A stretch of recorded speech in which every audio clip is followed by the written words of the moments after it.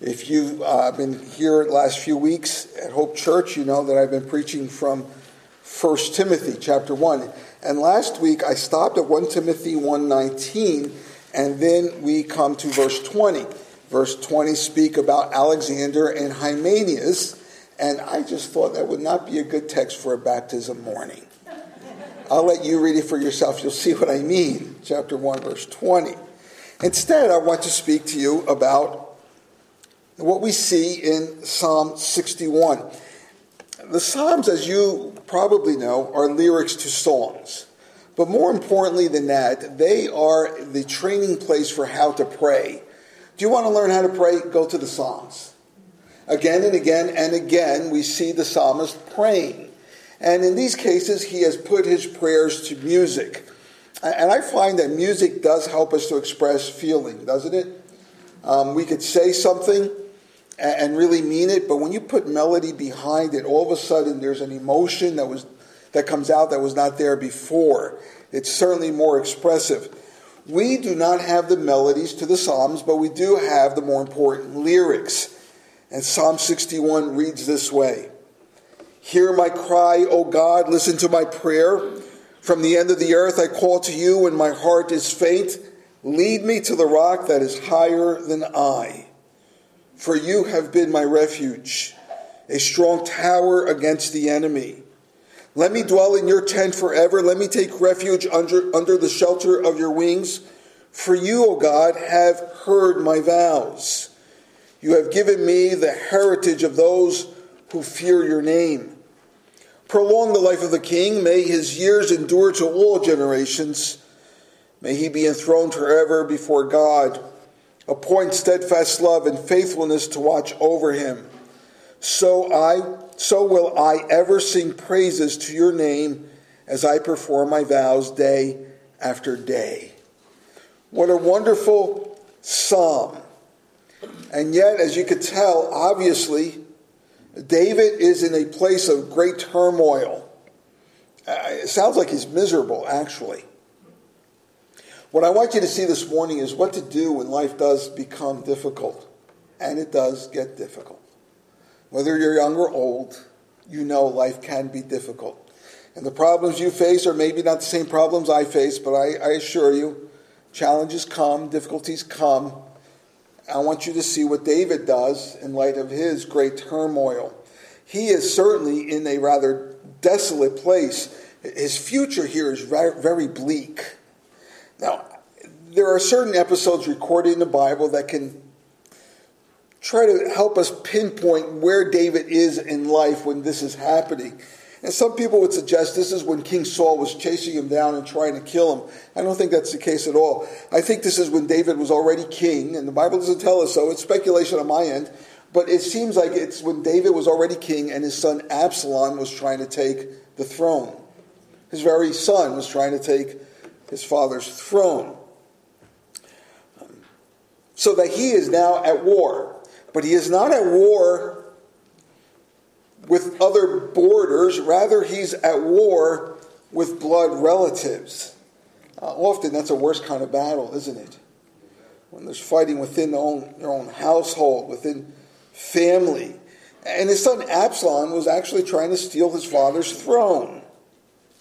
Keep in mind that the destiny of David as the king was determined by God. You'll recall that David was anointed by Samuel as the future king, and now he is the king. But his son wants to usurp that destiny. His son wants to chase his father down and remove his father, take the throne away from his father. And it looks like he's going to succeed. Now listen, David wasn't completely innocent. After all, he did raise Absalom. However, there is no way in which we can excuse what Absalom is doing to his father, the treachery that this man has created. And so now here David is drowning, and there's no lifeguard jumping in to save him. David is free falling. He's untethered. He just keeps falling and falling and falling. It doesn't seem to come to an end. And at the same time, he's fearing what's going to happen when he finally does hit the ground. It's frightening. Just a few weeks ago, my son and I were at an amusement park, and we decided to get on one roller coaster, which was a motorcycle and a sidecar. I got in the sidecar. It was one of those rides in which you say, why in the world am I doing this? Right? It took off from 0 to 50 in 2 seconds. My head went back, his head went back, and before you know it, you're on your side, then to the right, and then upside down, and on it goes. It doesn't stop. It seemed like hours. And then finally, it goes up this steep rail. And what I'm thinking is, what's on the other side of this steep rail? I'm holding on. And then it stops at the very top. That wasn't so bad. And then it drops backwards. And everybody screams. Certainly my son and I did. Certainly I did. And then it stops again. And then suddenly it drops another level to another rail. And takes off again from 0 to 50 in 2 seconds. It was frightening. Especially for this aging man. It was frightening. I got off. I had to walk across the whole park before the dizziness went away. But the truth is that as frightening as it was, I knew nothing was going to happen. Hundreds and hundreds of people went on that ride just hours before me.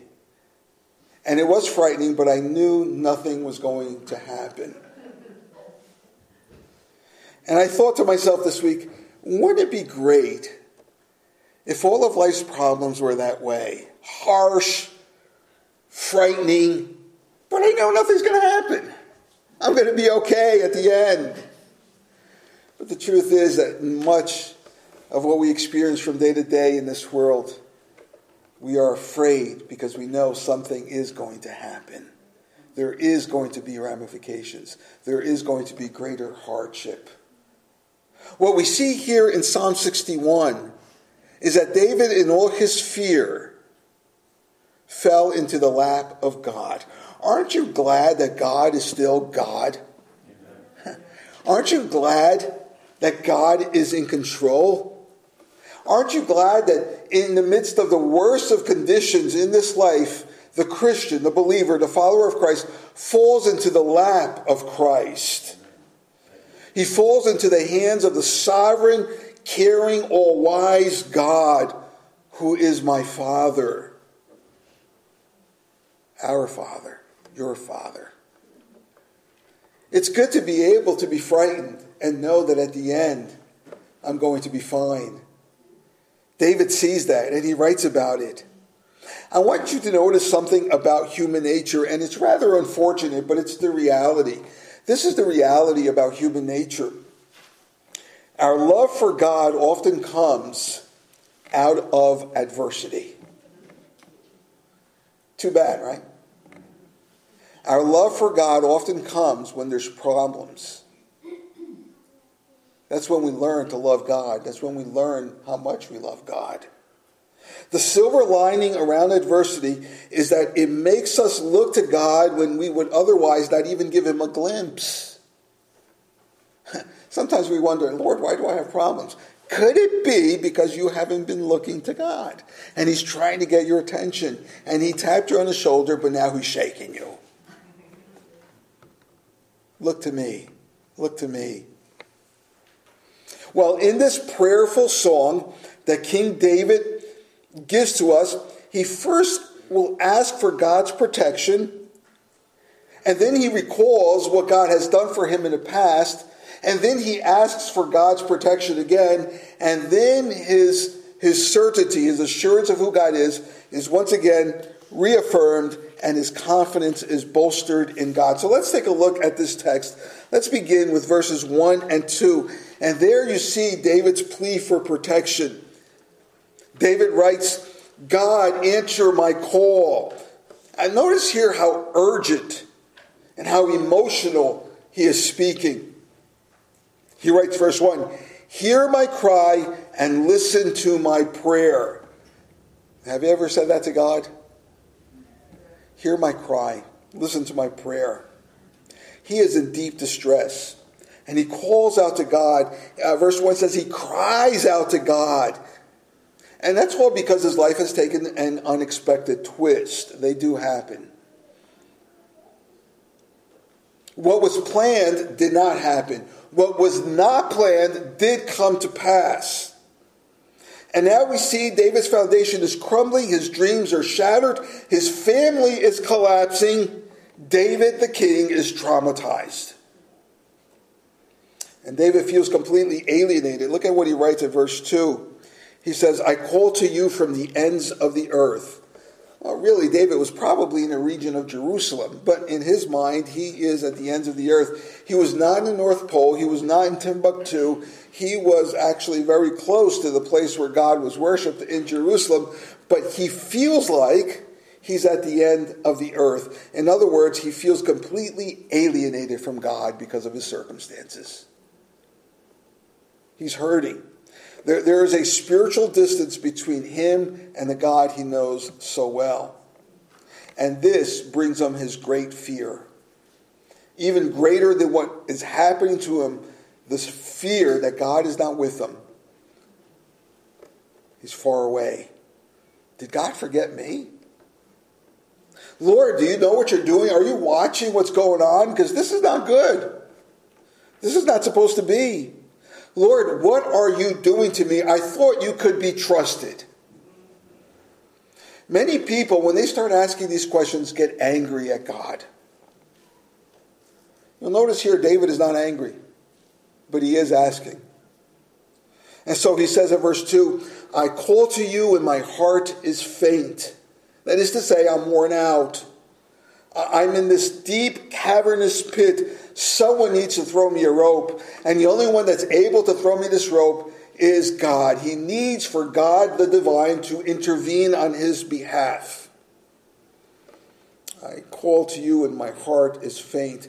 He's at a point of deep despair. I'm reminded of what Jonah said when Jonah was sinking into the depths of the ocean after they threw him overboard before the great fish came and swallowed and rescued him. This is what Jonah prayed. He said, when my life was fainting away, adversity, I remembered the Lord. Wise is the person who remembers God in times of distress. Foolish is the person who says, oh yeah, God? Well, then I'll just ignore you. Jonah said, when my life was fainting away, I remembered the Lord, and my prayer came to you. Jonah 2:7. Notice here what David prays. It's recorded for us in the second half of verse 2. Look at what David prays. I think it's an astounding prayer, and I'll explain to you why I think so. He says, lead me to the rock that is higher than I. That's his prayer. Lead me to the rock that is higher than I. Some of you are saying that's improper English. Lead me to the rock that's higher than me is what we would say. Okay? Lead me to the rock. Lead me to the rock. The rock is a place of protection. The rock is higher ground. It's the place where the floodwaters are not going to reach him. It's the place where his enemies cannot touch him. The rock is a place that has a foundation that is incorruptible, cannot be moved, it cannot be shaken. Lead me to the rock. The rock is God. God is safer, better, and able. So he calls out to God to come near him, to come to his situation. Lead me to the rock that is higher. Now notice something that he does not say, at least not at this point. Look at how he starts his prayer. He does not say, Lord, destroy my enemies. That's where most of us would go, right? He does not say, Lord, give me the ability to overcome my enemies. He does not say, Lord, restore to me what is properly mine, because this is unfair. He does not say any of that.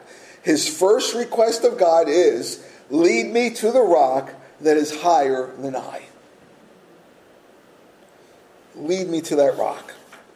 My friends, let me remind you, I think you know this, but it bears reminding. that when your situation is bad, that's what you need to pray. Lead me to the rock that is higher. When the diagnosis is bad, when the marriage goes bad, when family situation is not exactly what you planned, when income is not enough, when loneliness prevails, what should you pray? Lord, lead me to the rock that's higher than me. When your dreams are shattered, when your friendships are all letting you down, when your personal sin seems to be overwhelming and you can't seem to control it, but it controls you. When your children seem to rebel against everything you ever raised them to know and learn and believe. When your life seems like it has no purpose whatsoever. When problems seem to come bumper to bumper to bumper, never stopping, never ending, what should you pray? Lord, lead me to the rock. When death looms over your household, what should you pray? Lord, lead me to the rock that is higher than me. My friends, don't ever think that as we join here week after week, we do so with smiles and gladness because everything is fine. We all have our brokenness. We all have our stories. Some of them are worse than yours. We come here in joy, not because we want to make believe. No, we come here with smiles on our faces because we are in a place where we meet with God together. And that brings us joy. We are in a place where we are of like mind. We profess Christ together.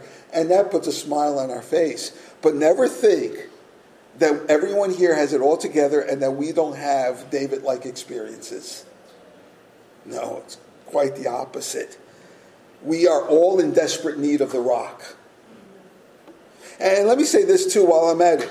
Never think that you can get to the rock alone. David did not say, I'm headed there. He said, no, lead me to the rock. You, Lord, take me to the rock. The rock is God. He is saying, God, lead me to yourself. Amen. Lead me to the rock.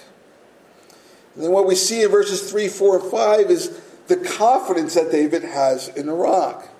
You see, God had been good to David many times before. And so at verse 3 he says, for you have been my refuge. David looks backwards, and that is always a wise thing to do. For those of you who know Christ as your Lord and Savior, look backwards and see what he's done for you in the past. David looks backwards at the history of God in his life, the legacy of Christ, if you will, in his life. And he realizes that God has seen him through many other storms.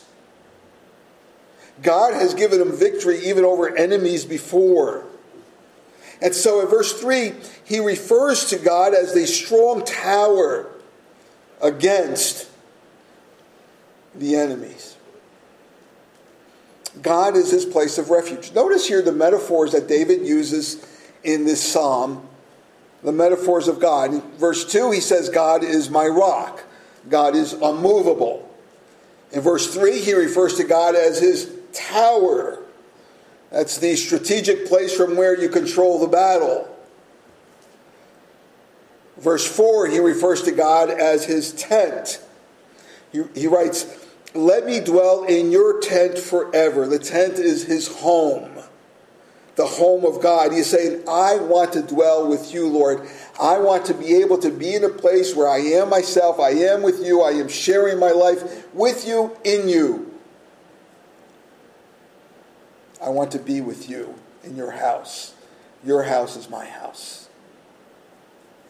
And in that same verse, notice, he refers to God as one who has wings. And he has here an analogy of a bird, for like a hen, who takes her chicks and hides her chicks for safety under her wings, as the shadow of death of the chicken hawk swirls around. And those little chicks see that shadow. What do? They run for refuge under the wings of the mother hen. And there she nurtures and protects those little chicks. And David says, take me under your wings. Protect me. Nurture me. Place me under your wings. Now, this is what I want you to take home this morning. I want you to see this. I want you to see this clearly. I want you to remember this morning. David has taken this affliction, this hardship, this deep trouble, probably more than what any of us here have ever experienced.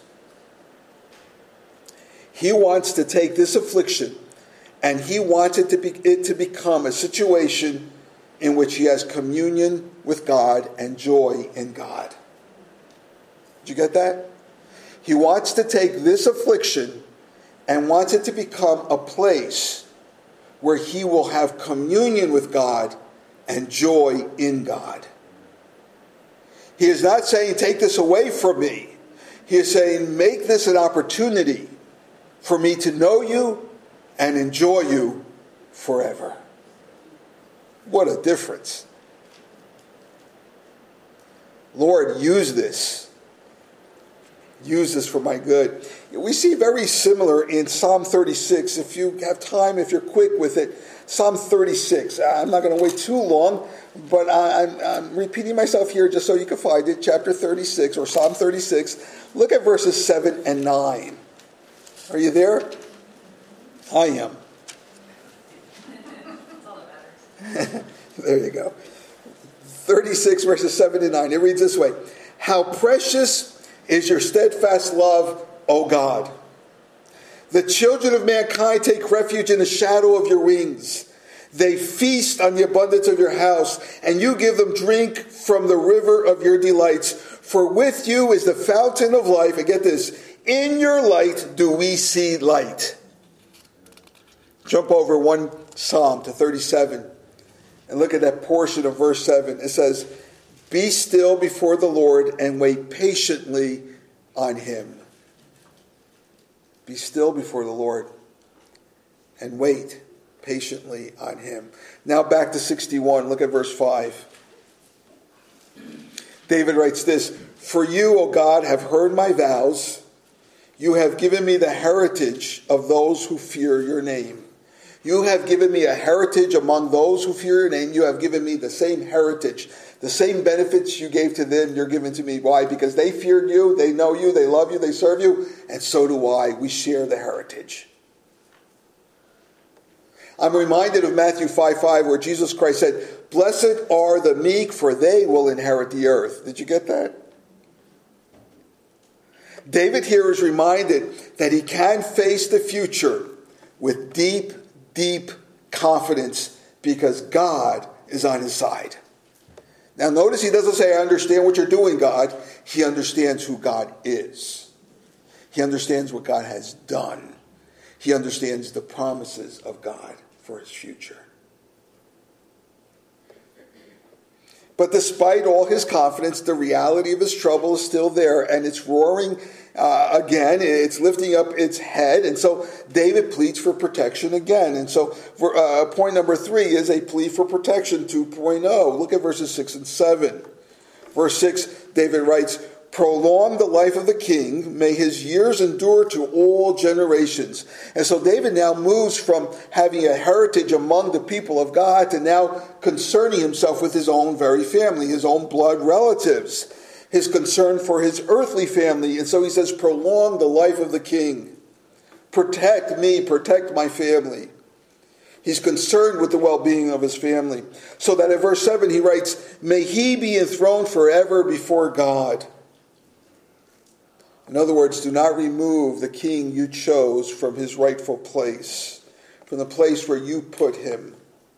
Do not let man commandeer God's plans for me. And of course, we know that this prayer is answered in Jesus Christ, who's from the lineage of David and whose throne will never end. Now notice verse 7 as we come to a close here. I still have one more point, but verse 7 is close to 8, so we're coming to a close. Notice what David says. He says, appoint steadfast love and faithfulness to watch over him. 2 things. Steadfast love, which is covenant love, and faithfulness. Faithfulness is the trait of being consistently loyal and true to your own word. And David is saying, God, your covenant love and your faithfulness, use those to protect me. Let them stand guard over my life. David knows that if these two elements are watching over him, he is going to endure and he will also prevail. Now turn over to Psalm 89. I'll wait a few moments. Psalm 89, beginning at verse 30. And what you see at Psalm 89 is a restatement of God's commitment to David because of God's covenant love. He made a covenant with David. And by the way, he makes a covenant with all those who come to him. Baptism is a restatement of that covenant. Psalm 89, beginning of verse 30, it reads this way.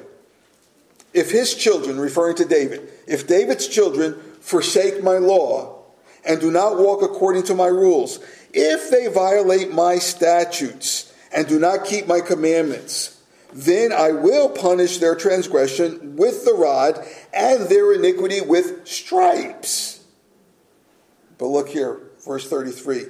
But I will not remove from him my steadfast love, or be false to my faithfulness.